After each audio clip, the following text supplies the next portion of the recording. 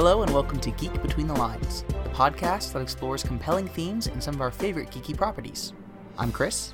I'm Brittany. On this episode, we'll be discussing Pride in Harry Potter. So to start us off, we have a quote. This quote is from Book 6, Harry Potter and the Half-Blood Prince, Chapter 5, An Excess of Phlegm, where Hermione is talking to Harry and Ron about Percy and his relations with Ron's family now that it's been shown that Voldemort is in fact back. Dumbledore says people find it far easier to forgive others for being wrong than being right. Yeah, and that makes a lot of sense. Is why Percy isn't back with his family. It is a matter of pride for him, where he had been so staunchly against the family in so many ways, and honestly, in really hurtful and insulting ways. Absolutely. And so for him to be wrong about that, it's very difficult. I wonder how those conversations have actually happened between him and his parents, because we don't get to see the dialogue. Right. We get to see a little bit in Christmas, but we mostly just see awkwardness and then kind of it blowing up. Yeah. But yeah, I think it'd be very interesting to see it, and especially to see it from Percy's perspective of, whether he believes, like, I was right to believe what I thought, all the evidence pointed this way, or whatever it might be, or whether it is, whether he's convinced himself that he was right, or whether he's so ashamed of being wrong and there's such a hurt to his pride that he couldn't fess up to it. So I don't know. Well, and that's the interesting thing about the quote. It's saying that it's easier to forgive people for being wrong because essentially you have the high ground. So it's something that you can kind of bestow on someone, right? I mean, hopefully that's not the way that you're doing it, but you can do it that way. Whereas, coming to the table and being like, I was wrong, you were right, that's a lot harder on somebody's pride. Absolutely. Usually. Yeah. So, yeah. Oh, Percy. Well, that's a good primer for our discussion today on Pride. I'm up first with a character. Great. Who do you have for me? I have Voldemort. What? I know. He has pride? He has pride issues? A bit of pride. Yeah, a really? little bit. And it in I thought he was some so ways humble. affects him in some negative ways. No, Nephili not a humble person. Nephili? Nephili not. Nephili dot.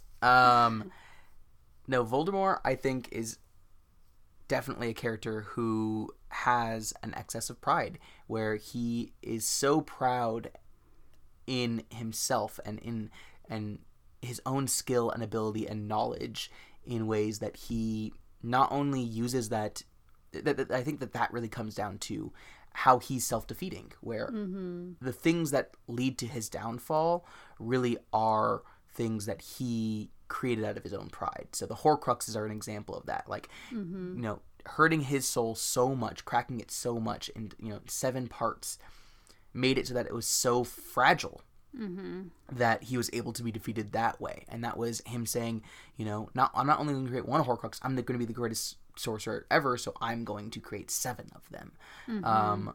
Likewise, his wanting to destroy Harry because he would be a rival or possibly a rival, or whatever it might be, Wait, him, what? Like him wanting to kill Harry as a child because of this prophecy of him as a rival, as something that would destroy him or fight against him. I kept hearing you say a rival. Not his a rival. I know. He is a what? rival. Got it. They have a rivalry. Thanks for the pause. Yes, thank you.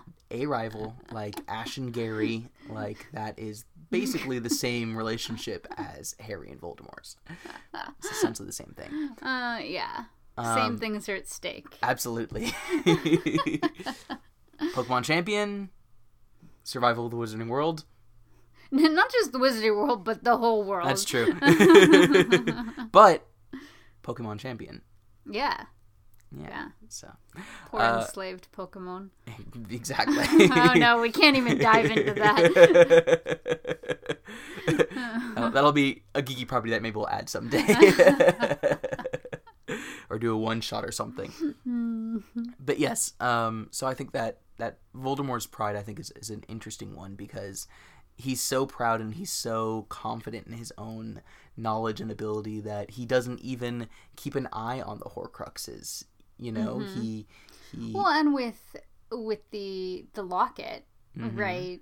He's just like, whatever, this is set up this way. And he never even thought to safeguard against house elves. Exactly. Or, like, other types of magical creatures and their abilities. Because he just, was so confident in his way of doing something. And that no one would figure it out or no one would be able to hunt them down. And I think that shows in the huge anger he has in the Deathly Hallows when he finds out that this is happening and he starts going to the different locations. I think that is something that he is he's so focused on, and you even see it with the Elder Wand where he it's all about him owning it and him like using it in that way, and it is so focused on himself, and that's why he has no one who really is his ally. He has servants, but even those servants, when their interests are more important to them, like it is with Narcissa Malfoy, they are going to betray him because they are not an actual ally to him. Besides Barty Crouch Jr. and probably Bellatrix. That's true, but even they are just devoted servants still. Yeah, of course. Well, I mean, and that's what he wants. Exactly, that's what he wants. But I think that it shows that when that's all you have, when the best ally you have is a servant, it's going to make it so that you are less likely to succeed, or at least that's one of the ways that I perceive the messages of the book, and I like that. So. Yeah, and I think it's kind of interesting too that they say oftentimes that Dumbledore is the only wizard that Voldemort fears, and obviously he should fear other people, whatever. But the fact that he never sought out Dumbledore for some type of showdown, I think shows that he is prideful and he's scared that maybe he wouldn't be good enough and he would lose, and that would just be the worst. So he would rather just leave Dumbledore out there as such a powerful wizard that will constantly be fighting against him, and I mean at the end of the day figured out the stuff with the Horcruxes and led to his downfall. He would rather just leave him out there to maybe thwart him than actually try to face it head on. Or have someone else do it, have right. Draco Malfoy do it or attempt to do it, have Snape do it. So it's so that's why I chose him as my character. Oh, prideful baby. Yeah. Not you, Voldemort. I mean, me a little. Okay. Well, do you have a plot for me? I do have a plot for you. So, I want to talk about pureblood and family pride. So, obviously, if we ever get to, like, race in Harry Potter or class in Harry Potter, we can definitely dive into this a bit more. But it's just really... Obviously, there's, like, this severe racism or classism embedded in it. But outside of that, just looking at it as something that people have, like, family pride in is something that kind of puzzles me when I get down to it, because you see like Draco and Lucius, and you see like these different people in the Ministry like have pride in being from these great long-standing wizarding families and look down on other families for not being that, right? To the point where, they want to actually do genocide against people who aren't. And to me, it's just such a weird thing that, like Draco has so much pride in this, and like in Hogwarts, he'll boast about it and he'll like put people down by using slurs against them. And what did he do? It's just like family pride is really weird to me, because the person didn't do an action that made them gain something or earn something, right? It's like you're proud of something that someone in the past did, and you're saying, because I'm related by blood, that means there's something special about me. And that's just weird. I agree. I think that for sure there's an element that's like, I'm related by blood, so this is something that is part of me, right? I am better genetically than others. But that's like preposterous. Oh, absolutely. But I mean, so is racism and all these other things that people have had for ever.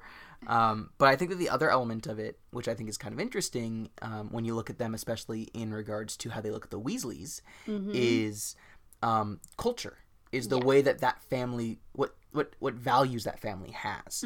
And so the Malfoys, they look down on the Weasleys because they think that they don't have good values, and that makes them lesser. Well, not their blood, but actually the way that they look at Muggles and the way that they act as a family and the values that they have are wrong and lesser. And because Draco was raised in a family that has these values that he thinks are right, which are obviously not, that makes them better. And so I think that there is still an element that isn't just entirely about blood too. Well, and they judge the Weasleys for not having pride in them being pure blood. True.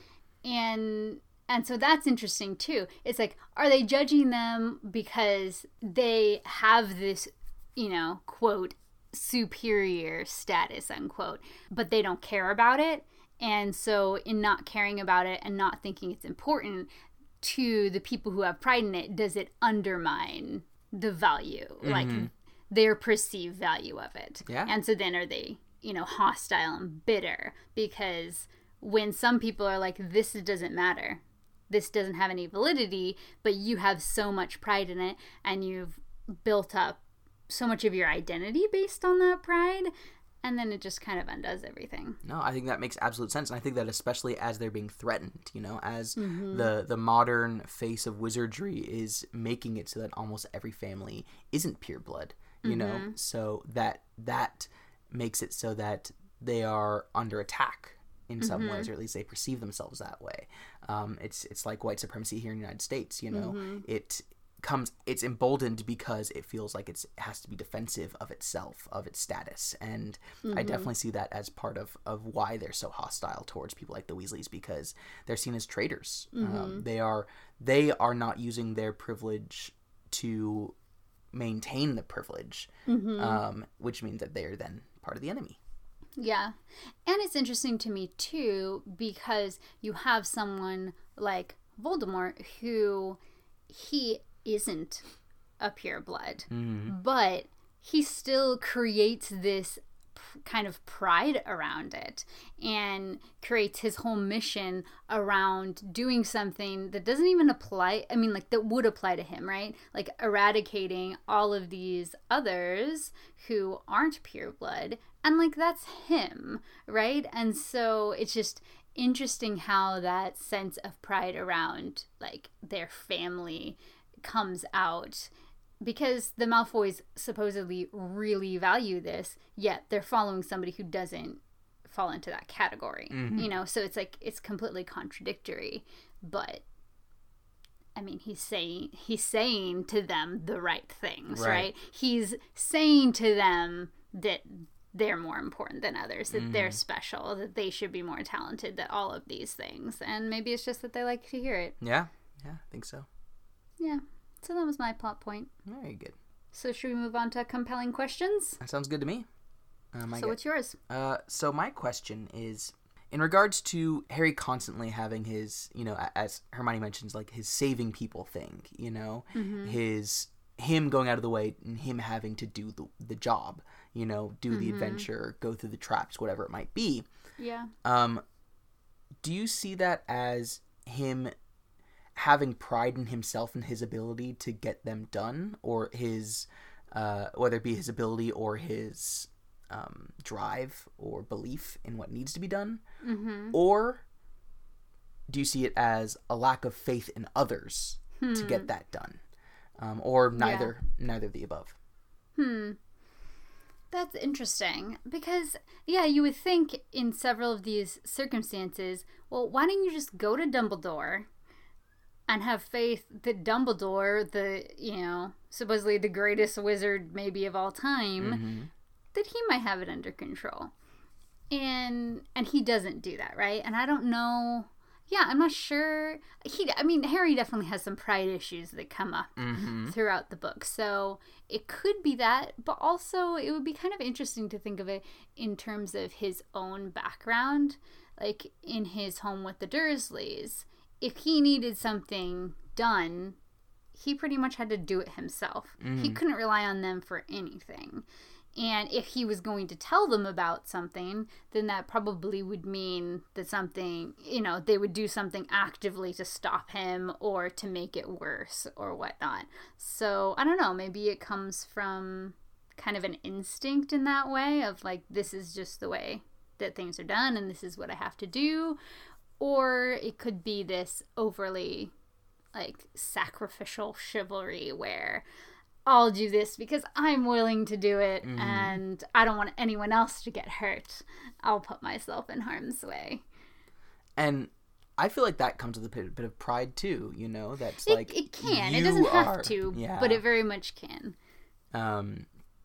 So yeah, I think that it's an interesting kind of dynamic because, I think they do a good job of putting Dumbledore out of the way sometimes, where it's like he can't go to Dumbledore. Yeah, but like, sure. why doesn't he have faith in McGonagall? And why doesn't he have faith in or when he does have faith, he'll have faith in Lockhart. Like he'll go to Lockhart to help them out, but once Lockhart's obviously not going to, they don't go to any other teacher. Well, I mean, interestingly, in the first book, they did go to McGonagall, right?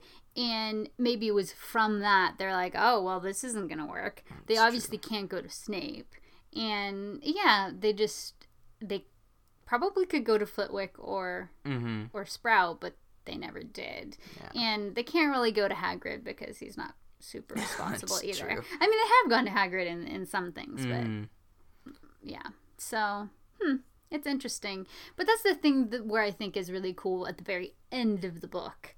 I think the decisions that Harry make aren't based on pride. I think maybe some of the rest of it throughout is, but at this point, he willingly gave himself over to death for it, and I don't think he did so in like a prideful way at all. Yeah, so. I think that Harry's lowest point is his proudest point, which is book 5, where it's all about why am I not included? I know best.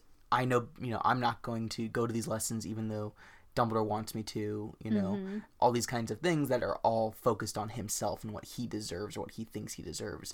Without Yeah, just without any consideration that maybe there are good reasons why. Or going to Snape and apologizing to him for being completely disrespectful and looking at his memories. Like, that is a complete invasion.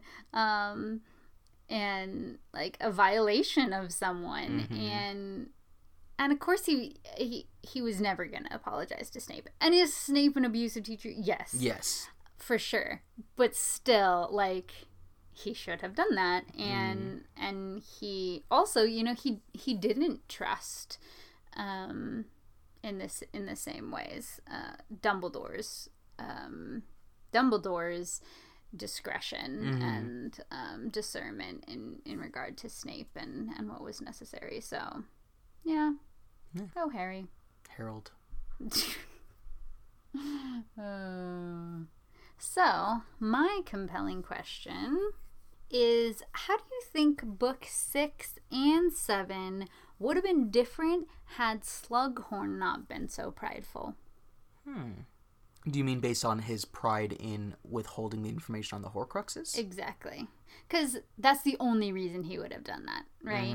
I mean, Dumbledore was opposite, right? He's the one who went and found Tom Riddle in this orphanage. And he completely would own up to that. Like, he had a role in all of these terrible things that would happen in the future, but there's no reason that he wouldn't tell that to Harry or that he wouldn't save his memories and everything. Whereas Slughorn was so prideful that he actually altered the memory because he didn't want anyone to know that he had done that. And he was ashamed of it. Yeah. Right? And he told Harry directly, like, don't think badly of me for this. You have no idea what he was like when he was there. So, yeah. What do you think? I think that 6...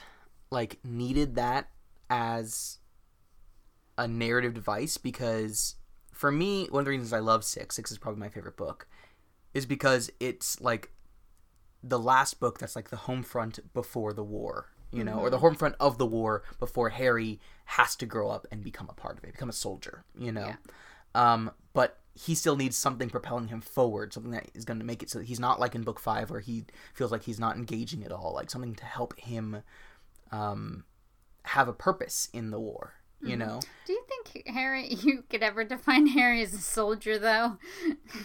He never listens to orders except his own. Not a good one for sure, but a warrior at least, I'll say. And so, but I think that him having that purpose, but the purpose was just was a social one, really. It was getting to know Slughorn and getting this thing from Slughorn.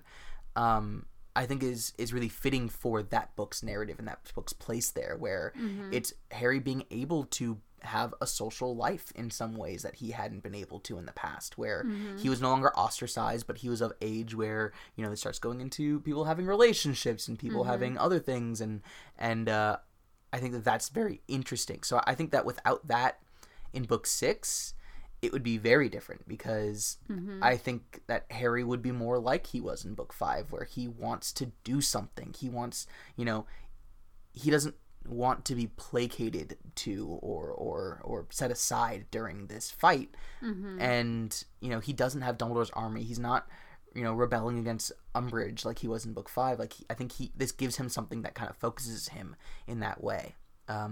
For book 7, I don't know if I see him coming up with the information about the Horcruxes in a different way than through having to take it from Slughorn that way would have a large effect. Why do you ask for book 7 specifically? Well, so interesting, because I was thinking of it in the way of actually what happens rather than as a literary critique of what the book is doing and why it's adding this to the narrative. So I'm thinking of, would Slughorn even have come to Hogwarts to teach? Because he brought Harry over there just to be like, hey, don't you want to collect Harry? And to convince him to be a professor so that he could get this information. Right. Do I think he should have been a professor there?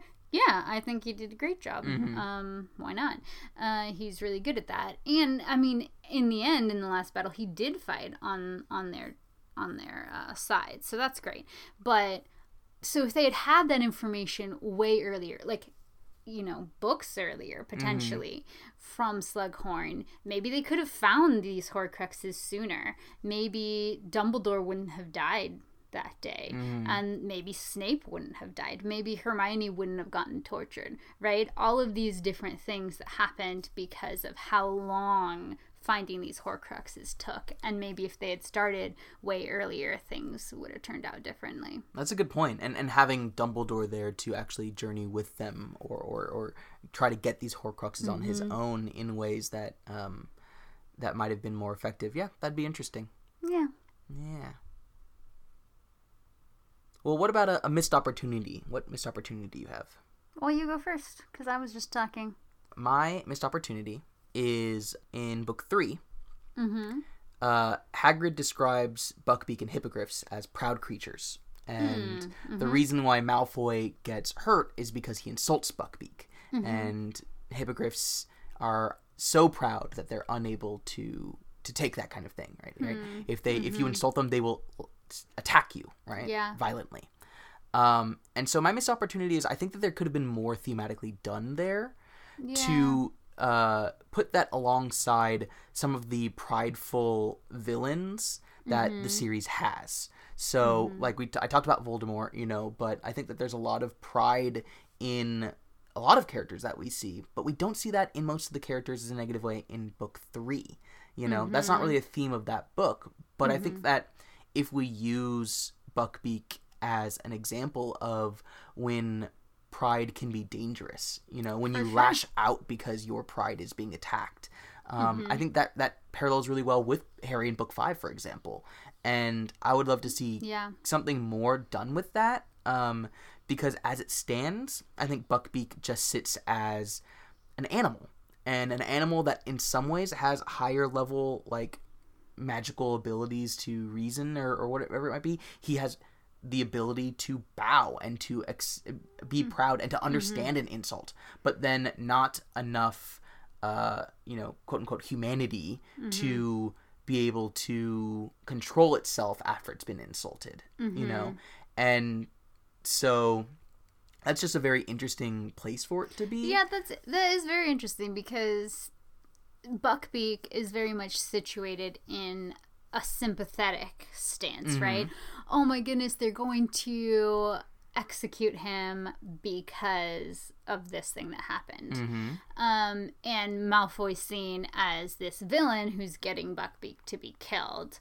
And when, I'm not saying that some of those things aren't true, right? But is Buckbeak ever kind of critiqued for lashing out in that way? Yeah. Did Malfoy do a completely unwise thing, and was he rude and disrespectful? Yes, 100%. But should then you lash out and physically harm someone? Of course not. And granted, yes, it is a creature. It's not a human, so it could be judged differently. But it's not. It's never really looked into or critiqued in that way. And it's not a creature in the same way that, like, people usually know that if you start pulling a cat's tail, it's going to swipe at you, you know? Like, not my cat. That's true. Most cats.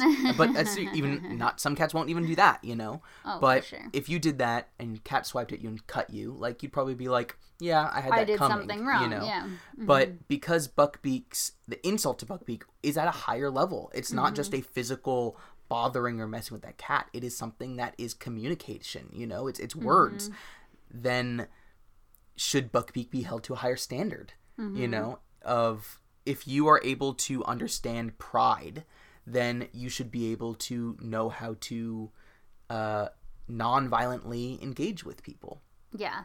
I mean, and the interesting thing is we see this in society, right? Oh, totally. Where it's like, oh, and I'm just going to use men as an example because they're very easy to use as an example.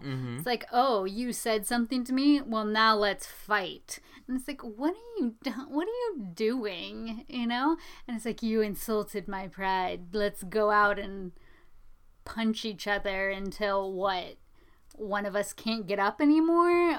So it's just no, I totally agree. Ridiculous. I mean, I certainly had that when I was younger, but by the time I was in high school, like, I remember I said something to some guy that he didn't like, and he came, I don't even remember his name. I did not know this person. He came up to me and was like, well, you want to go? You want to fight? And I was like, no, who are you? And then I started, like, he went away. I started laughing at it with my friends. Then his friend came up and was like, what's your problem? You want to go? I was like, no, why would I want to fight you? I have no idea who you are. Like, I have no investment in this. I have nothing to prove. So, cause yeah, it's why. I mean, for me, it also comes down to probably, like, I know I would lose that fight, so, like, maybe if it was otherwise, I'd be more likely, but still. Let's hope that that's not true. But there certainly was a part of me, or a large part of me, is just like, there's no reason to do this, you know? Yeah. Like, there's... Because what? If you win the fight, then that proves what the person said wasn't true? Exactly. They're going to come to me after and be like, you were right. Thank you for showing me that with your fists in my face. I know. That's not what's going to happen. Come on, grow up, Buckbeak. Stop being adolescent, boy.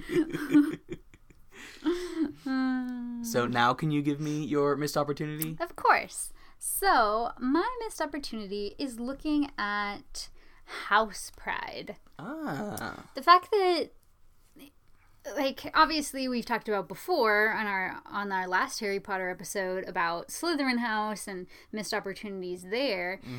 So we obviously see a lot of animosity between Gryffindor and Slytherin, or Slytherin and any house and whatnot. But it's never really shown that like having these houses and having house pride can really be a divisive thing instead of fostering open community.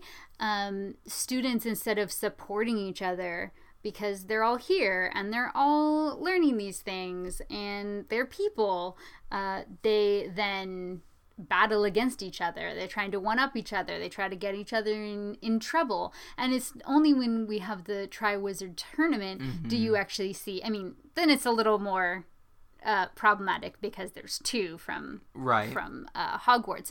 But you saw Slytherins on board with Cedric. Or Cedric. Cedric. Oh my goodness. what happened. Words are hard. Cedric Diggory. And so, yeah, I think I just wish that had been in there, showing, I mean, you can obviously see it, but being a little more over, or seeing how that had a role to play in how some of these students turned out, and how they interacted, and how maybe they would have had, like, a lot of students would have had a very different experience and a better experience had there not been a division of houses and then pride centered around that.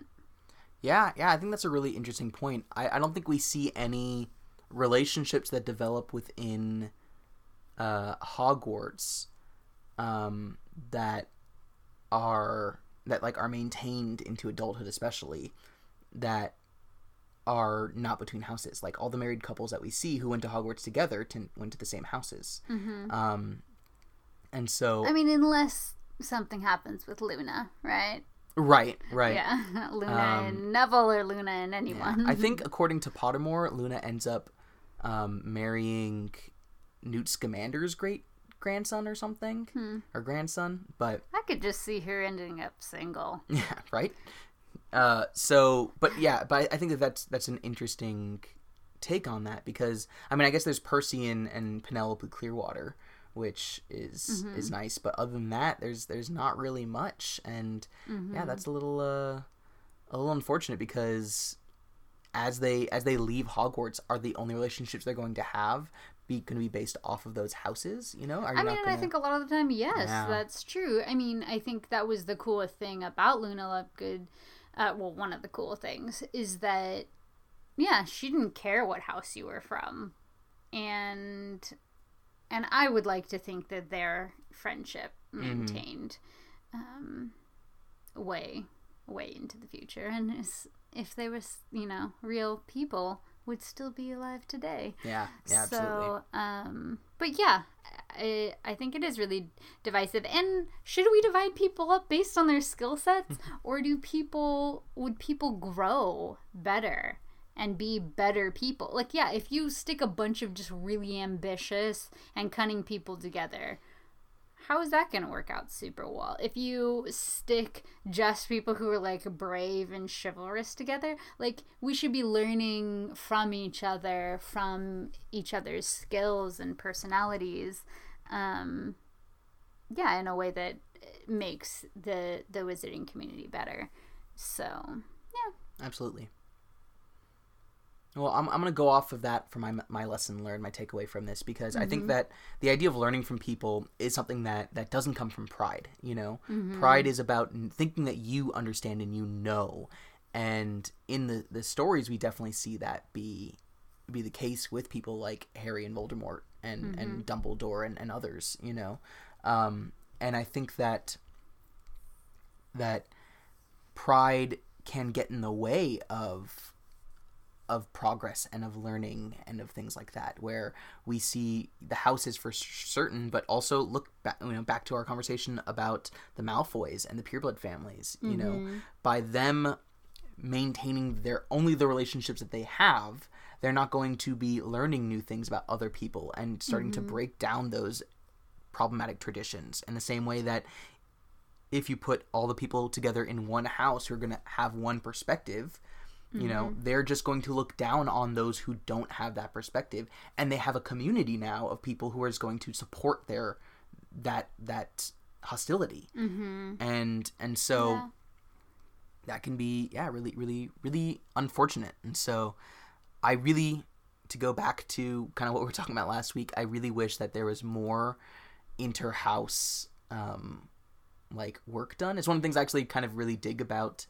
the Hogwarts mystery game that we're playing on the iPad, is that you have friends in every house. And I think that that's really cool, because it shouldn't be that you're going through Hogwarts and you're only staying with this one kind of house. And Harry basically gets Luna, and then a date with Cho Chang, and that's it. Yeah. You know, for real close relationships with people outside of Gryffindor, and that's unfortunate.